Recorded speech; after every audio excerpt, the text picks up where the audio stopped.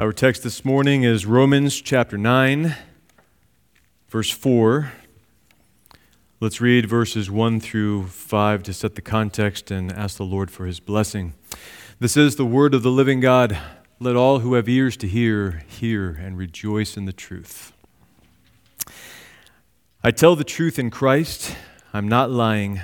My conscience also bearing me witness in the Holy Spirit, that I have great sorrow and continual grief in my heart, for I could wish that I myself were accursed from Christ for my brethren, my countrymen according to the flesh, who are Israelites, to whom pertain the adoption, the glory, the covenants, the giving of the law, the service of God, and the promises, of whom are the fathers, and from whom, according to the flesh, Christ came, who is over all, the eternally blessed God. Amen and amen. Let's pray. Father, again, we ask this morning that you would be gracious to meet with us. We are your body, Lord, and we are a needy people. We need to hear from you, Lord. Would you please speak into our hearts well beyond what the hearing of the natural ear can capture. And would you transform us to be like your glorious Son? I thank you for your promise of faithfulness to be with us and never to depart us. Lord, for those of us who may not have spiritual sensibility this morning, would you open our ears and help us to hear? We pray it in Jesus' name. Amen. Please be seated. Well, last week we began our foray into Romans chapter 9, and what we saw at the very beginning of this chapter is that Paul is bearing his heart. He is bearing his heart in particular to his Jewish brethren because he knows that there are many who do not believe and frankly who do not trust him. And so before he gets into the doctrine of Romans 9, he wants to let them know that he loves them deeply. This is a heaviness of heart and a continual sorrow for his unbelieving brethren. And his statement in verse 3 is really profound. For I could wish, or I could keep on wishing, that I myself were accursed from Christ for my brethren, my countrymen according to the flesh. Paul is saying, if there were a way that I myself could forego my salvation, which is extremely significant given where he just finished in Romans chapter 8, that salvation is eternally secure for God's elect. You can never lose it. But if there were a way that he could trade his eternal salvation and be cut off forever, be damned, be accursed from Christ, so that in his place, all his Jewish brethren after the flesh, his brothers and sisters by birth, the Jews, could be saved, he would make that exchange. And Paul says that because he has the heart of a mediator, and he really, more importantly, has the heart of God.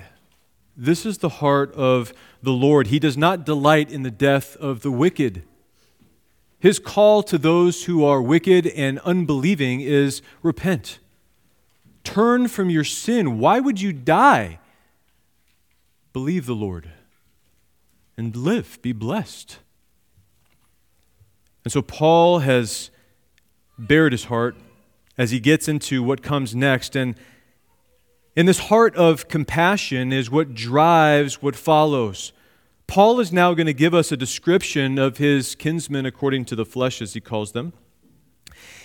And he's going to enumerate their privileges, and there are many. There are 8 privileges that he lists here in verses 4 and 5.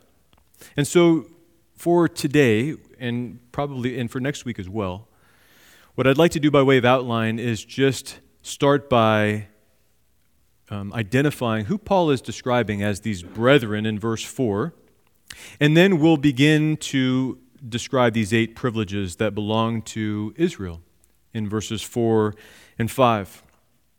So come with me to verse 4, and reading into verse 4, he says, My countrymen according to the flesh who are Israelites, to whom pertain the adoption, the glory, the covenants, the giving of the law, the service of God, and the promises.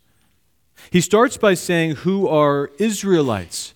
And it's interesting that Paul chooses that word because he's made reference to the Jew 7 times in this letter to this point, but he has not once mentioned the word Israel until now. And so it begs the question, well, where did this name come from? What does this name Israel mean? And so I'd like to ask you to turn with me to Genesis chapter 32, and we're going to see the origin of this name, which has really filled the pages of Scripture. Exodus chapter 32. Genesis chapter 32. My dear wife is whispering in my ear.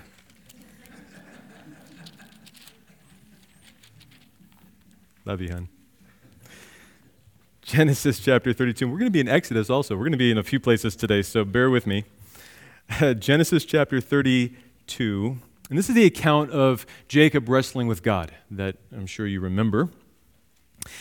Look with me, starting here at verse 22. Genesis 32, verse 22. And he arose that night and took his 2 wives, his 2 female servants, and his 11 sons, and crossed over the ford of Jabbok. He took them, sent them over the brook, and sent over what he had. Then Jacob was left alone, and a man wrestled with him until the breaking of day. Now when he saw that he did not prevail against him, he, the angel, touched the socket of Jacob's hip, and the socket of Jacob's hip was out of joint as he wrestled with him. And he, the angel, said, "Let me go, for the day breaks." But he, Jacob, said, "I will not let you go unless you bless me." So he said to him, "What is your name?" He said, "Jacob." And he said, "Your name shall no longer be called Jacob, but Israel. For you have struggled with God and with men, and have prevailed." Then Jacob asked, saying, "Tell me your name, I pray." And he said, "Why is it that you ask about my name?" And he blessed him there. So Jacob called the name of the place Peniel, for I have seen God face to face, and my life is preserved. This is the account of when Jacob is renamed Israel, and this is the beginning of the word Israel throughout the Scriptures. This word Israel is translated as prince with God, or simply as the text describes it, one who has struggled with God and men and prevailed. That is the meaning of Israel. And you say, how did Jacob struggle with men? Well, his life was one long struggle with men from the time he was before he was even born. When he was in the womb, he, as you remember, was a twin with his brother Esau. And the account is that he grabbed onto the heel of his brother as Esau was coming out first. And so his parents named him Jacob, literally heel snatcher. Also translated deceiver. His life continues with struggle as he struggles with his father Isaac with regard to the blessing, as you remember in Genesis 27. He struggles with his father-in-law Laban with regard to who is it that I get to take home as my wife? Rachel or Leah. And then he struggles with his wives in chapter 30. His life is one long struggle. And what about with God? When did he struggle with God? Well, in this particular account that we just read, when he wrestled with God. And what we learn is that God, as the angel, withstands Jacob as he's coming into the land of Israel, into the promised land. As if to say, Jacob, you are not going to pass into this promised land until you wrestle with me. And I want you to notice that it was the angel who initiated the wrestling with Jacob and not the other way around. Jacob wrestled with this angel because the angel took the initiative to wrestle with him. And they wrestled all night long. And the prophet Hosea in chapter 12 of his letter, in verse 4, gives this interesting insight that Jacob not only wrestled with this angel, but he wept. and he sought favor from the angel with tears as they wrestled. So this was no mere physical, bodily wrestling, but this was a spiritual wrestling. And we see that Jacob struggling with God is struggling not as God's enemy, but as one who wants his blessing. He is seeking the blessing. He says, I will not let you go, in verse 26, unless you bless me, Jacob speaking to the angel. But the angel would not bless him until he first humbled him. And how did he do that? Well, he touched his hip socket, the place of Jacob's greatest strength in his hips. He touched it and he put it out of joint so that Jacob would know that he was a marked man by God and that he would never again walk in his own strength, but that every step of his life from then on would be a step of grace. Jacob, you're walking not in your strength anymore, but by my strength, because you've wrestled with me and prevailed. So God marks his man, and then what does he do next? But he renames him. He changes his name from deceiver, heel grabber, supplanter is another good synonym there, and he renames him Prince with God, one who has struggled, wrestled with God, and prevailed by God's grace. Did the angel let him win the wrestling match?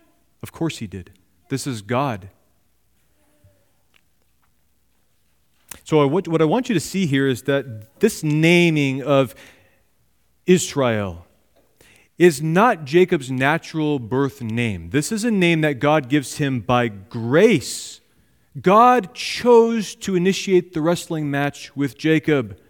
So Israel is a name that reflects covenant. It's a name that reflects God's own relationship with his man, with whom the man is allowed to prevail. And what does that mean? Well, to prevail with God is to receive his blessing. To prevail with God is to enter into a relationship with him. Sinners are separated from God from birth, and by all the deeds that they do, because God is holy. He cannot abide in the presence of sin. And so to bring a man into a relationship with him where he is drawn near is a pure act of grace. And that's all encompassed in this name, Israel. This is not an earthly name, in other words. This is a spiritual name. That's important to understand. This is a covenant spiritual name which defines God's relationship with his people in the purest sense. And all true Israelites are just like Jacob was. They know that they are deceivers, that they are proud, that they are supplanters and unfaithful. And yet they struggle with God because he, by his grace, initiates that struggle with you. They struggle with God for his blessing, and they will not let him go until they receive it. That is true of all Israel. Arthur Pink, in his excellent book titled The Divine Covenants, wrote this about Jacob. From this point onwards in the story, as we just read it, the one to whom it was originally given, that is his new name, became the man with the double name. Sometimes he is referred to as Jacob, at other times he is designated Israel. And this according as the flesh or the spirit, capital S spirit, was uppermost in him. That is a very insightful statement from our brother Arthur Pink, and I would commend each of you as you read the Old Testament, read it with that lens. Be mindful of that fact that God is speaking of Israel sometimes in a double sense, whether according to the flesh or according to the spirit. And I want to give you some examples to consider this morning as to how God himself in his scripture qualifies the word Israel with additional statements for clarity, both in the Old and New Testament. Psalm chapter 73, for example, this was our corporate reading. The very first verse, Psalm 73, verse 1. This is a psalm of Asaph. And he says, "Truly, God is good to Israel." Notice this next phrase, "to such as are pure in heart." That's a qualifying statement. The Israel he speaks of is those who are pure in heart. Is everyone pure in heart? No. Asaph is saying God is truly good to Israel. And the contrast, as you heard this morning with Brother Roy reading this wonderful passage, is Asaph nearly slips in his thinking. He is envious of the prosperity of the wicked as he considers the luxury and the ease of life that they have, the lack of pains, and even the fact that they go down to the grave not worrying about death, thinking that everything is fine. Asaph comes to the understanding, by God's grace, that that's all folly. And that transition point happens in verse 17. "Until I went into the sanctuary of God, then I understood their end." Whose end? The wicked. That of the wicked. "Surely you, Lord, set them in slippery places. You cast them down to destruction. Oh, how they are brought to desolation, as in a moment they are utterly consumed with terrors." When does that happen? That happens as soon as the wicked closes his or her eyes in death in this world and immediately finds himself in hell, in torment. It's an immediate destruction. It's a catastrophe. It's a slippery slope from which there is no return. And there is nothing there but consumption with terror constantly. And I love how Asaph, by God's grace, comes back in his thinking and he says, my heart was grieved and I was vexed in my mind. I was so foolish and ignorant. I was like a beast before you. I was like a dumb animal, unable to think spiritually. And then he says, "Nevertheless, I am continually with you." God is good to Israel. What's the privilege that Asaph recognizes that he and all true Israel have? They're continually with the Lord because he is with them. "You uphold me by my right hand." Does that not speak of security and perseverance for the saints? "You will guide me with your counsel." There's the wisdom of God to lead us throughout our lives. "And afterward receive me with glory." There's final salvation and great hope. "Whom have I in heaven but you? And there is none upon earth that I desire besides you." What a statement. God is Asaph's greatest love. And that is true for all Israel. You, Lord, are the true desire, the one and only in our hearts. "My flesh and my heart fail, but God is the strength of my heart and my portion forever." That speaks of his strength being our strength and the inheritance that we have through him as our Father. You see, God is good to Israel, to such as are pure in heart. All of the luxury and the quote-unquote blessing of the wicked in this life pales in comparison with the blessing of the man who is in a relationship with God, Israel. Isaiah chapter 41. Isaiah chapter 41, verse 8, just one verse. Listen to this. "But you, Israel, are my servant, Jacob, whom I have chosen, the descendants of Abraham, my friend." Here's another qualifying statement for Israel in Isaiah 41, verse 8. "But you, Israel, are my servant." Israel are those who serve the Lord. That's a very simple truth, but profound. If you don't serve the Lord, you're not Israel, even if you call yourself Israel. Isaiah chapter 43, verse 20. "The beast of the field will honor me, the jackals and the ostriches, because I give waters in the wilderness and rivers in the desert, to give drink to my people, my chosen. This people I have formed for myself, they shall declare my praise." You want to know another description of Israel? They praise the Lord. And they praise him not just with their lips. Does the Lord look upon the outward or the inward part of a man? The heart. He looks upon the heart. And so As Isaiah says, this people, referring to Israel in name, honors me with their lips, but their heart is far from me. This praise that God sees and looks for in his people emanates from a pure heart. When we come to Matthew chapter 15 in the New Testament, we have the account of the Syrophoenician woman. There's a parallel passage in Mark chapter 7. She's described as a Greek or a Canaanite woman. She has a daughter who has an unclean spirit. This is Matthew 15:21 and following.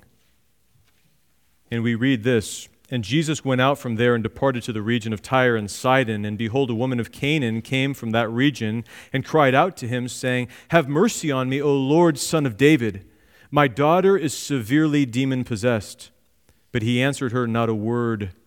And his disciples came and urged him, saying, 'Send her away, for she cries out after us.' But he answered and said, 'I was not sent except to the lost sheep of the house of Israel.' Then she came and worshipped him, saying, 'Lord, help me.' But he answered and said, 'It is not good to take the children's bread and throw it to the little dogs.' And she said, 'Yes, Lord, yet even the little dogs eat the crumbs which fall from their master's table.'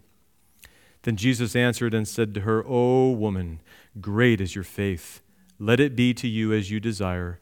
And her daughter was healed from that very hour." This is a most interesting account because you have this woman who is not a Hebrew by birth. She's not Jewish. She's not Israel. And she comes to the Lord in a posture of humility and desperation for her daughter to be healed. And Christ's response to this woman is, "I was not sent except to the lost sheep of the house of Israel." Stop there for just a moment. That tells us something important about Israel. He did not come to Israel in general, but he came to the lost sheep of the house of Israel, those who know that they're lost, those who know that they have departed from the Lord, and they sorrow because of their sin. Christ came for them. But that doesn't stop her persistence. She says, "Lord, help me. Help me." Just a simple plea. And he continues and he gives a word picture, an analogy. It is not good to take the children's bread and throw it to the little dogs. And she, by the grace of God, picks up on this word picture and very cleverly and with faith responds and says, "Yes, Lord, yet even the little dogs," which is a reference to her and the non-Jewish people, the dogs. "Even the little dogs eat the crumbs which fall from their master's table." She knew that there was a surplus, a bounty at the table of Israel. And Jesus answered and said to her, "O woman, great is your faith." And he grants her petition. So this is extremely insightful because we learn that she, a Gentile, though not an Israelite by birth, proves herself to be a daughter of true Israel by her faith. By her faith in Christ. And Christ did indeed come for her because she is a lost sheep of the house of Israel, the true Israel. Matthew Henry, in his commentary, says of her, this Canaanite woman, "She was a prince who had power with God and prevailed." She was Israel. Consider with me John chapter 1 and verse 47. This is when Jesus sees Nathanael, who is an Israelite. The account says, Jesus saw Nathanael coming toward him and said of him, "Behold, an Israelite indeed, in whom is no deceit or guile." Why did Jesus add the word "indeed" after Israelite? Why did he not just say, "Behold, this is an Israelite"? Was he pointing out that Nathanael was a real Jew based on how he appeared? Or was there something different about this Israelite that Jesus was noting? Namely, that there was no deceit in him. Because as we know, Jesus, as fully God, is able to read the hearts of men.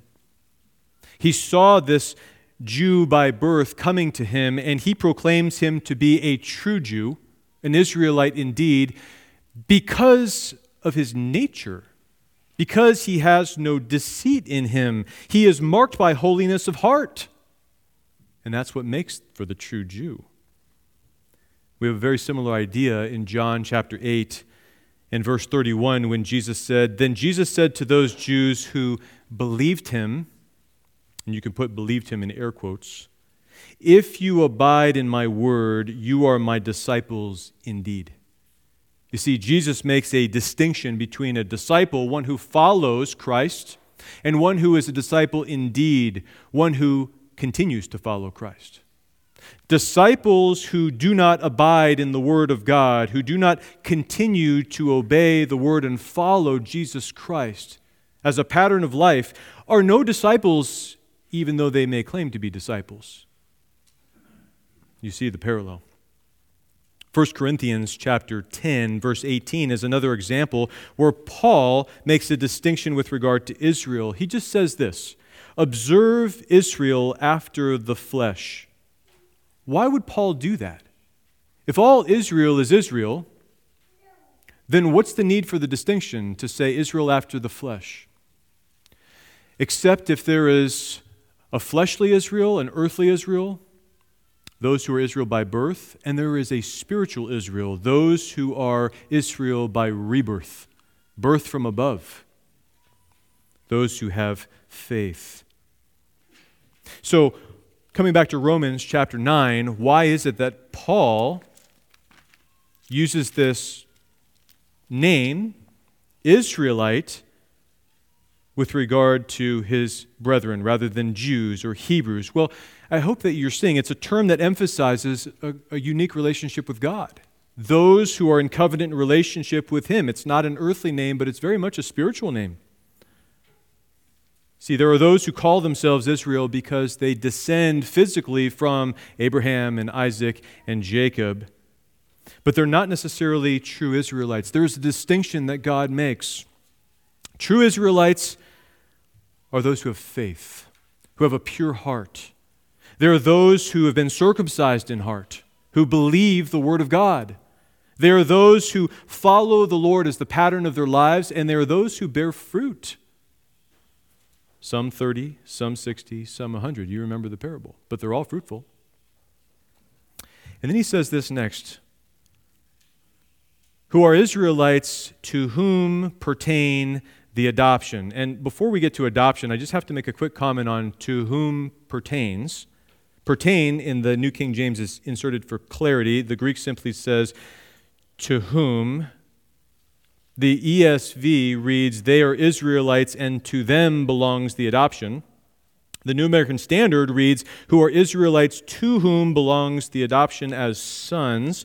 So in all of these cases, there's a pronoun that's used, which is whom, and there's a directionality to it. It's to whom, the way it's translated.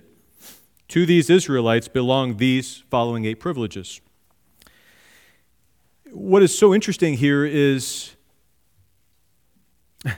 the way this is reading is that Paul's Jewish brethren are Israelites to whom belong the following privileges.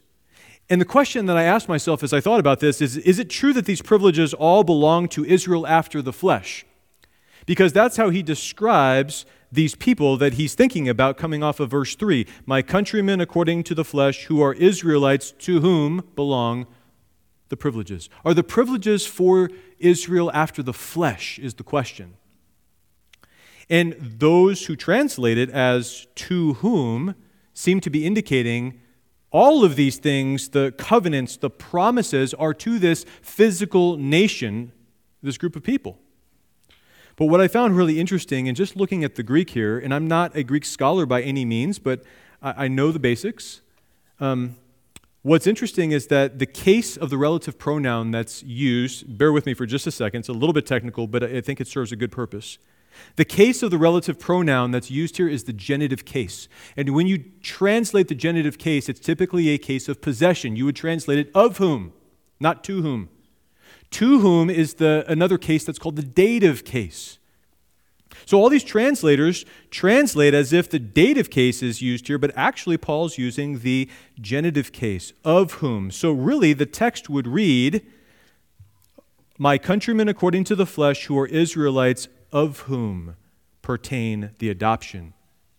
And that may not sound like much of a distinction, but if you understand from verse 6, where we're going next, that not all Israel is Israel, that there is a group within Israel who are the true Israel, the spiritual Israel, then the promises and the covenants are not to the broader group in the final sense, but they are to those within that group. It is of Israel. Within Israel is where you find these privileges targeted by God. And let's see how that bears out here. So the first privilege and the first point for today is the adoption. The adoption. This is the first great privilege that God granted to Israel. It's also translated as the adoption as sons. It's a word that we saw when we were in Romans 8 and verse 15. For you did not receive the spirit of bondage again to fear, but you received the spirit of adoption, by whom we cry out, Abba, Father. And as you may remember from that sermon, the adoption of sons, or literally the standing of sons, is a legal act that declares somebody who's not your son by birth to be your son, legally, in every respect, with all the rights and privileges that pertain to sonship. And you may remember that that word, sonship, doesn't occur at all in the Old Testament, but the spirit of sonship is very much alive in the Old Testament. And we saw a couple of examples of Moses, who seems to have been adopted by Pharaoh's daughter, and we saw Mordecai, who brought up his cousin Esther as his own daughter. And then when we come to Exodus chapter 4, this is when Israel is enslaved in Egypt, and God raises up Moses to deliver them. And he's going to send Moses with a message to Pharaoh to lead his people, Israel, out into the wilderness.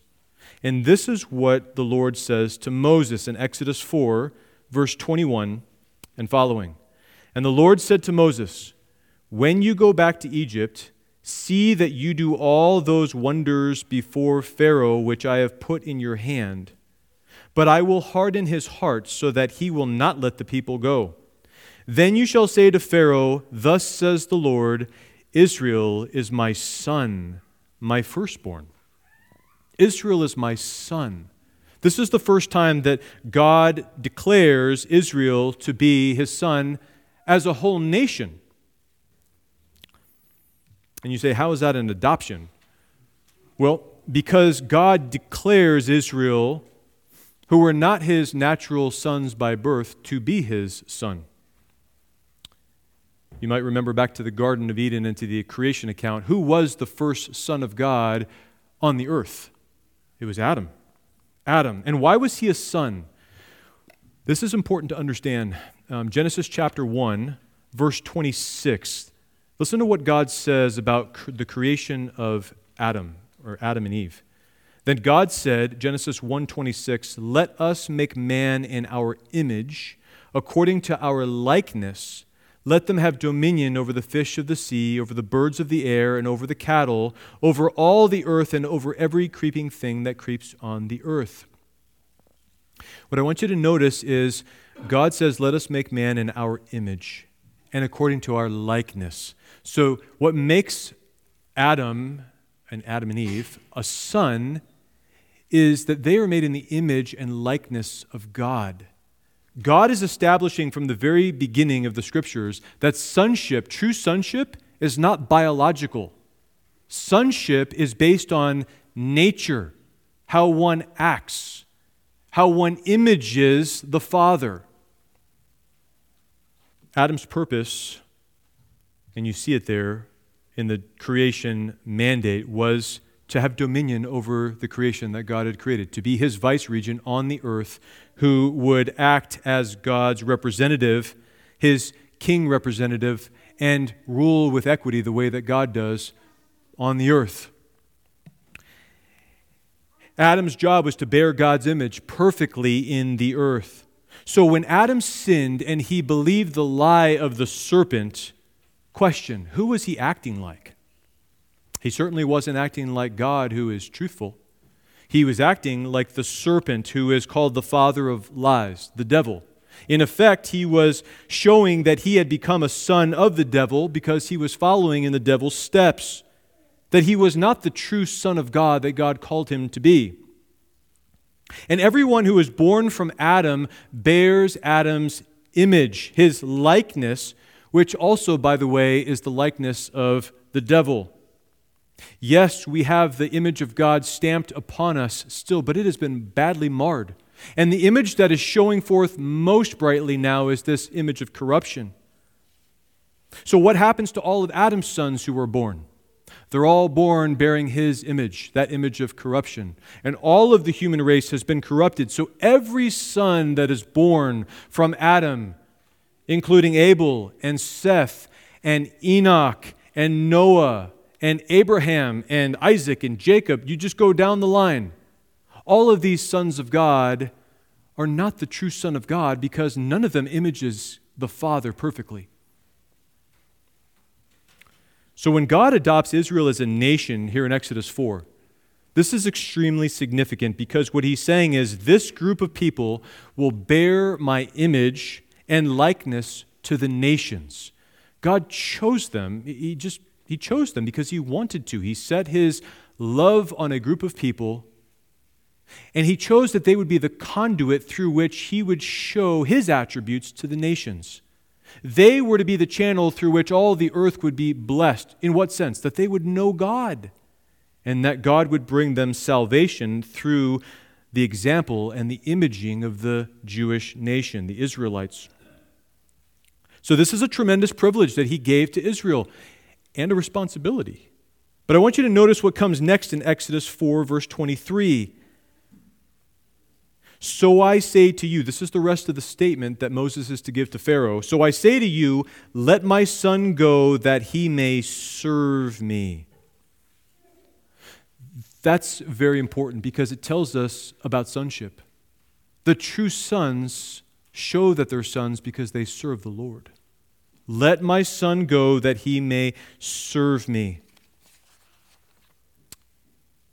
And it's interesting that God didn't call Israel sons while they were in bondage those 400 years in Egypt until this moment that he was ready to deliver them. That's when he calls them sons, and it's related to this acting like the Father. They were no longer going to act like Egypt and obey Pharaoh as their master, but they were going to come out under the headship of the Lord and obey him as Father. That's why they are called a son. And son, it, just like Israelite, has a contrast. There are sons who are true sons, and there are sons who are sons in name only.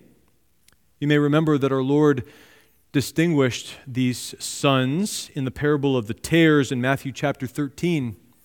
He says, the field is the world. In this parable, the field represents the world. The good seeds are the sons of the kingdom, but the tares are the sons of the wicked one. So there are two kinds of sons. One is a son of the kingdom who is good by nature. He is a good seed. And that's because God has changed his nature to be good. And there are sons of the wicked one who are tares. In other words, they have a worthless nature. It's not good for anything, but like chaff, fit to be burned in the fire. There are sons in name and sons in deed. There is Israelite in Israel in name and Israel in deed. And you have to ask, did the whole nation, when they came out under the direction of God through Moses, did they all serve the Lord perfectly when God led them into the wilderness? Did they image him as he called for? And the answer is no. You recall that whole first generation God killed because of unbelief, all save two, Joshua and Caleb. And what about when they took possession of the land in Canaan? Did they drive out the Canaanites completely as God had required them to and image him to the surrounding nations as a light, as a beacon? No. Sadly, we see that they adopted the customs of the pagans, that they intermarried with their children and became even more condemned because they knew better. So was the whole nation his true son indeed? No. They weren't. And yet in God's mercy, though they were sinners, He pledges Himself to some of them. He gives some of them the gift of faith like Abraham, that they would believe, and Isaac and Jacob, the fathers. He gives them faith to believe the word of God, and God reckons it to them. He counts it to them as righteousness. They were saved. But that's because He changed their hearts. He changed their nature to be that good seed. He changed their desires from hating sin to loving righteousness. From loving sin to loving righteousness. And they became the true Israel. Israel in heart. Israel by rebirth. So it's to those Israelites within the broader nation who have the adoption as sons. The privilege of the adoption does go to Israel. It goes out in a sense to all of them. But it finds its home, its true identity in the real people of God within the broader group. The next privilege, the second privilege, and this is the one I want to stop with for today, is the glory. The glory. And the glory in Scripture is a big subject. It can mean honor, it can mean praise, it can mean exaltation, it can mean having a good opinion of somebody, but most notably, it is splendor or magnificence or excellence or brilliance. It's associated with light, with bright light. And I want you to turn now to Exodus, Exodus chapter 13. And I just want you to follow a trail with me as we survey some of the Old Testament together with regard to this privilege that God gave Israel with regard to the glory. Exodus chapter 13 and verse 21. This is when God has brought Israel out of Egypt. They are in the wilderness and they are approaching the Red Sea. Look at verse 21. And the Lord went before them by day in a pillar of cloud to lead the way, and by night in a pillar of fire to give them light, so as to go by day and night. He did not take away the pillar of cloud by day or the pillar of fire by night from before the people. Well, what is this that we're reading here? What is this a description of, this pillar of cloud and fire? Well, this is nothing other than a visible manifestation of the glory of God, of the invisible God. It was a confirmation that He was, in fact, leading His people and that He was with them. He was confirming His presence with His people. When we come to Exodus chapter 14 at the Red Sea, we read that the cloud that was leading them moved behind the camp of Israel because Israel was now up against the Red Sea with no place to go, and the Egyptian army, is behind them. So the glory cloud moves behind Israel and provides a buffer, a separation between Israel and Egypt, so that to Israel, God provides light, but to Egypt, He provides darkness through this cloud. He is protecting His people with His glory. When we come to Exodus chapter 19 and Israel is brought to Mount Sinai, the cloud is seen as descending on the mountain in fire, shrouding the mountain in smoke, and the whole mountain quaked greatly. When we come to chapter 33 in Exodus, this is before the tabernacle is constructed. Moses pitched his own personal tent far outside the camp of Israel, and God graciously met with him and visibly demonstrated that by descending upon Moses' tent as He spoke with him face to face like a friend does.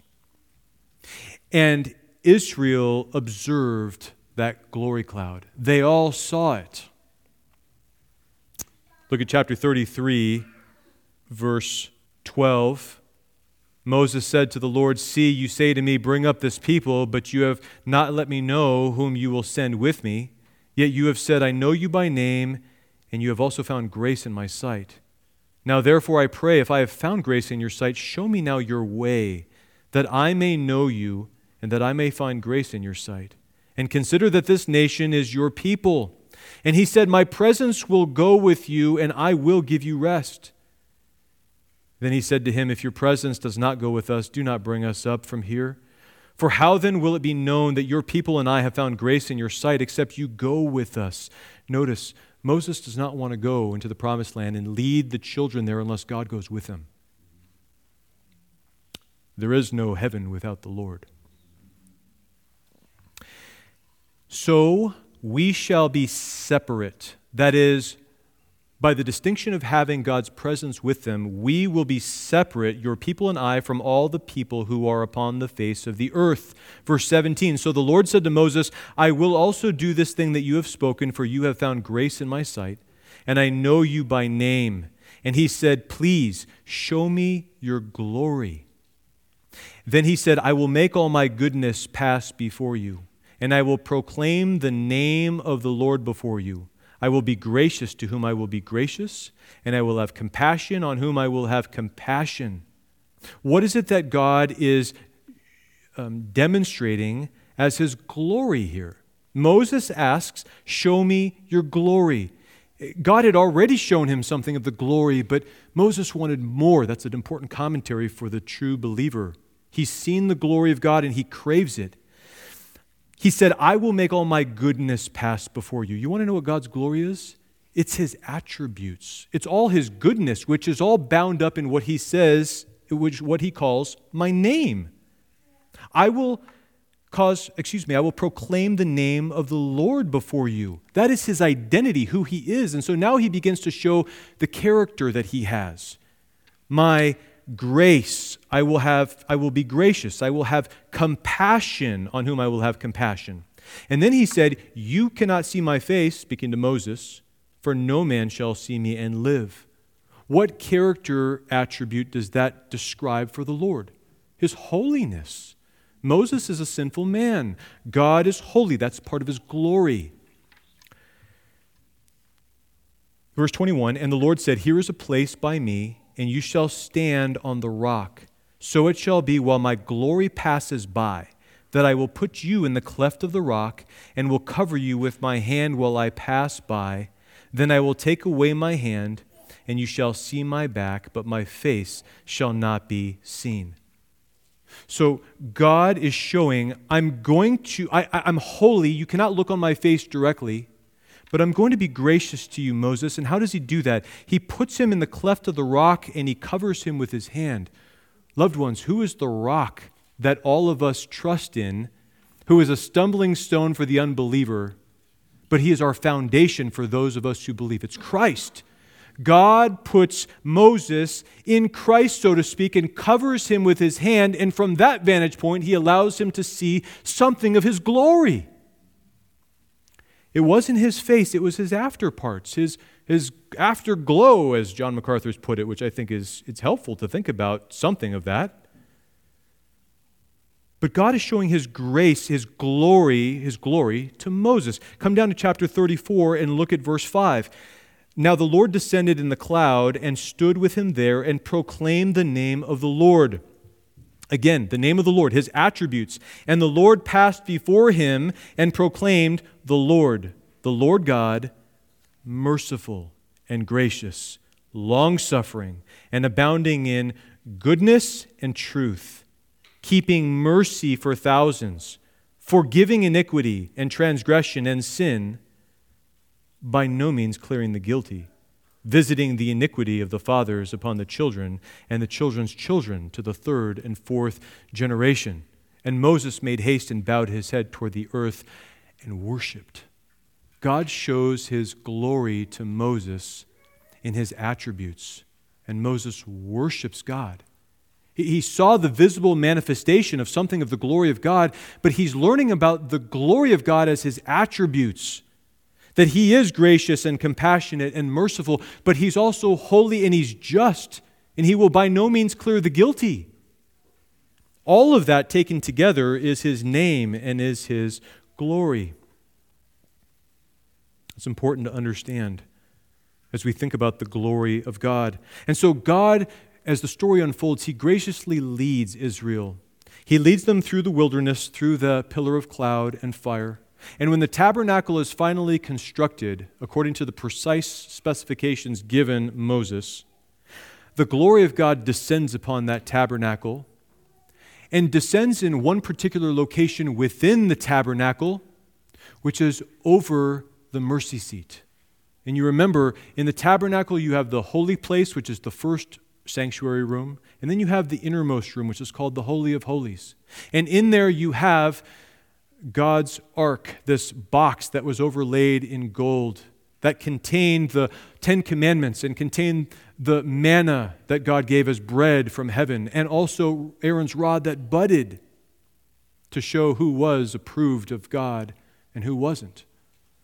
And God is seen and heard from coming over this mercy seat, which is literally the lid of this box, where there are two cherubim, angels, facing each other with their wings covering the box, and the presence of the Lord was seen there. This is the visible manifestation and the earthly representation of the heavenly throne. And it's there at that mercy seat where the high priest would sprinkle blood once a year on the Day of Atonement to forgive the sins of the people. God was willing to show his mercy, but not at the expense of his justice.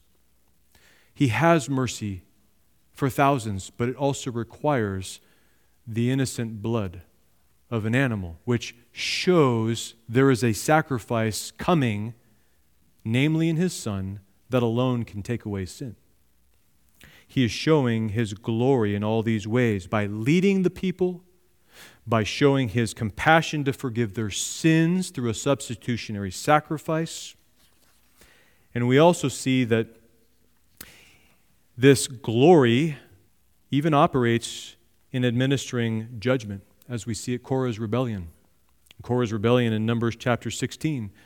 Right before the Lord opened up the earth and swallowed Korah and Dathan and Abiram and all their company, he descended upon the tabernacle of meeting for judgment. So again, his glory is seen in all of his attributes. The tragedy of Israel is that though they had seen all these things, these great things with their eyes, from the time of their deliverance in Exodus, coming out of Egypt, seeing the 10 plagues, seeing the Lord part the Red Sea and bring them across on dry land while he drowned the massive host of the Egyptian army. And then seeing how he provided for all their needs in the wilderness with shoes that didn't wear out, and with bread from heaven, and with water from a rock. He sustained them and showed the miraculous to their eyes time and time again, and yet for all that, they didn't believe. And you say, how is that possible? And Deuteronomy chapter 29 gives us the answer. Deuteronomy 29, verse 2, Now Moses called all Israel and said to them, You have seen all that the Lord did before your eyes in the land of Egypt, to Pharaoh and to all his servants and to all his land, the great trials which your eyes have seen, the signs and those great wonders. Yet, verse 4, the Lord has not given you a heart to perceive, and eyes to see, and ears to hear, to this very day. How is it that they could see and witness the miraculous God working, his glory on display before them, and be blind to it? Because God had not given them a heart to understand. They saw something of the glory, but they were not affected with it. They carried on with their lives superficially because they had never been humbled by God. That's an important testimony. This glory is later identified with the Ark of the Covenant when Israel goes to battle against the Philistines. And you remember the account in 1 Samuel chapter 4. Israel is allowed to lose to the Philistines, and they lose 4,000 men that day. And God uses that as a test for his people. Will you come to me and seek counsel of me, or will you rely on your own strength? And as the narrative unfolds, sadly, they rely on their own strength, and they conceive a plan where they will just bring the box, the ark, and place it in their midst in their camp, and they will trust that that action will be enough to conquer the Philistines. And God allows them to lose 30,000 men of Israel because of their presumption and their pride. And then the saddest account comes in 1 Samuel chapter 4, verses 21 and 22, when the high priest Eli heard about the defeat of Israel, and he heard about his two sons, Hophni and Phinehas, being killed, and he falls off his chair and he breaks his neck and he dies. And when his daughter-in-law, who is about to give birth, hears that her father-in-law is dead and her husband, she goes into birth prematurely and she dies. But before she dies, she gives birth to a child and she names him Ichabod, which means no glory, because the ark had departed from Israel. The glory that was associated with the ark left the people. And that was a very low point in Israel's history. But by God's grace, he brings the glory back. And when Solomon constructs the temple, God fills his glory in the temple once again. No longer the tabernacle, a portable tent, but now this physical building, this constructed building. He fills the temple. But then when you get to Ezekiel chapter 10, that glory departs the temple again. Why is the glory coming and going and coming and going? What is God trying to teach Israel? But that God cannot abide with sinful man. He will not remain long term with a sinful group of people. He's holy, and the sin problem must be dealt with. They must become his true people in order for the glory to remain with them. And what we're going to see next time, Lord willing, as we look at the covenants, is that part of the new covenant promise, one of the new covenant promises, is God says, I will be your God and you will be my people. The glory is no longer going to depart from true Israel. The glory will remain with them. And brothers and sisters, do we know something of this glory this morning in the face of Jesus Christ, who is full of grace and truth? He is the declaration of the Father, the one who exegetes the Father, who proclaims him with all his glory and truth. Jesus Christ, the glory of God. He is the one that Isaiah spoke of in Isaiah 60 when he said, "Arise, shine, for your light has come, and the glory of the Lord is risen upon you. For behold, the darkness shall cover the earth, and deep darkness the people, but the Lord will arise over you, and his glory will be seen over you. For the unbeliever, the glory cloud provides darkness over the camp of Egypt and over all who have hardened hearts of unbelief. But for God's precious elect, his beloved, that glory cloud in Christ, who is the glory cloud, provides great light. His light shines on us and then reflects off of us, actually from our hearts out to the world, so that they would see the image of God as God intended it from the beginning. That's what God's doing. He's restoring humanity and bringing glory to his name by drawing us to himself, calling us true Israel, where we will never depart from him because he will never depart from us. A lot more next time, Lord willing, but just want to encourage you this morning. If you are a believer in Christ, you have the true adoption that is spoken about, that was referenced to the entire nation of Israel.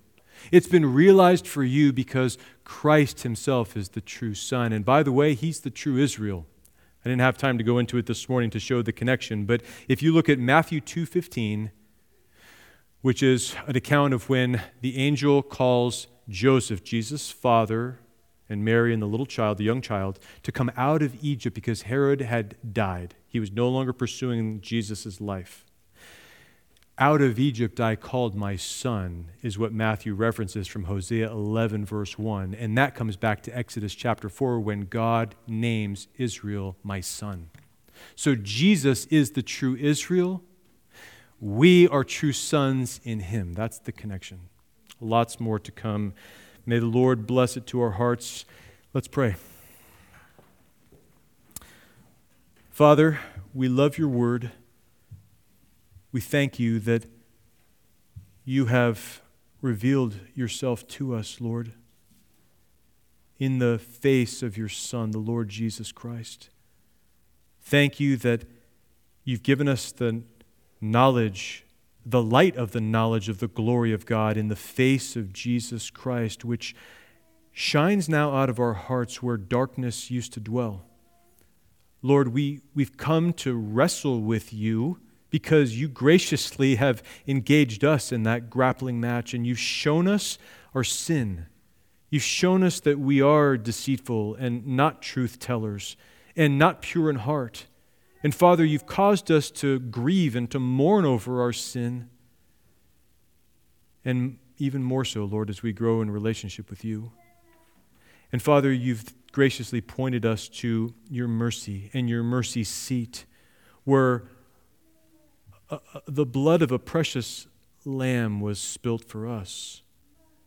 And because of that, you have forgiven us all our sins and brought us into relationship with yourself and placed on us your very name and the adoption of sons, and are manifesting your glory to us in a way that will never depart, but actually only grow. Father, who are we that you should pay any attention to us, let alone show us such grace? I pray that each of us, Lord, would worship you more deeply as we consider these truths, that praise would come not just from our lips, but from our hearts, and that our lives would be lived fruitfully for you, Lord. You know our weaknesses and you know our struggles. You know that apart from you, we can do nothing. You said so. And yet your Spirit is mighty. It is life, is the same power that raised our Lord Jesus from the dead. And he is at work in us. Lord, forgive us for how little we think of your Spirit and your great power, and your kindness toward us to lead us as you do through the wilderness of this life. Father, help us to trust you more this week. Help us to encourage each other in these things. Help us to be in prayer for those who are lost and blinded, that you would open the blindness of their hearts and eyes, that they too would rejoice with us. In Jesus' name, amen.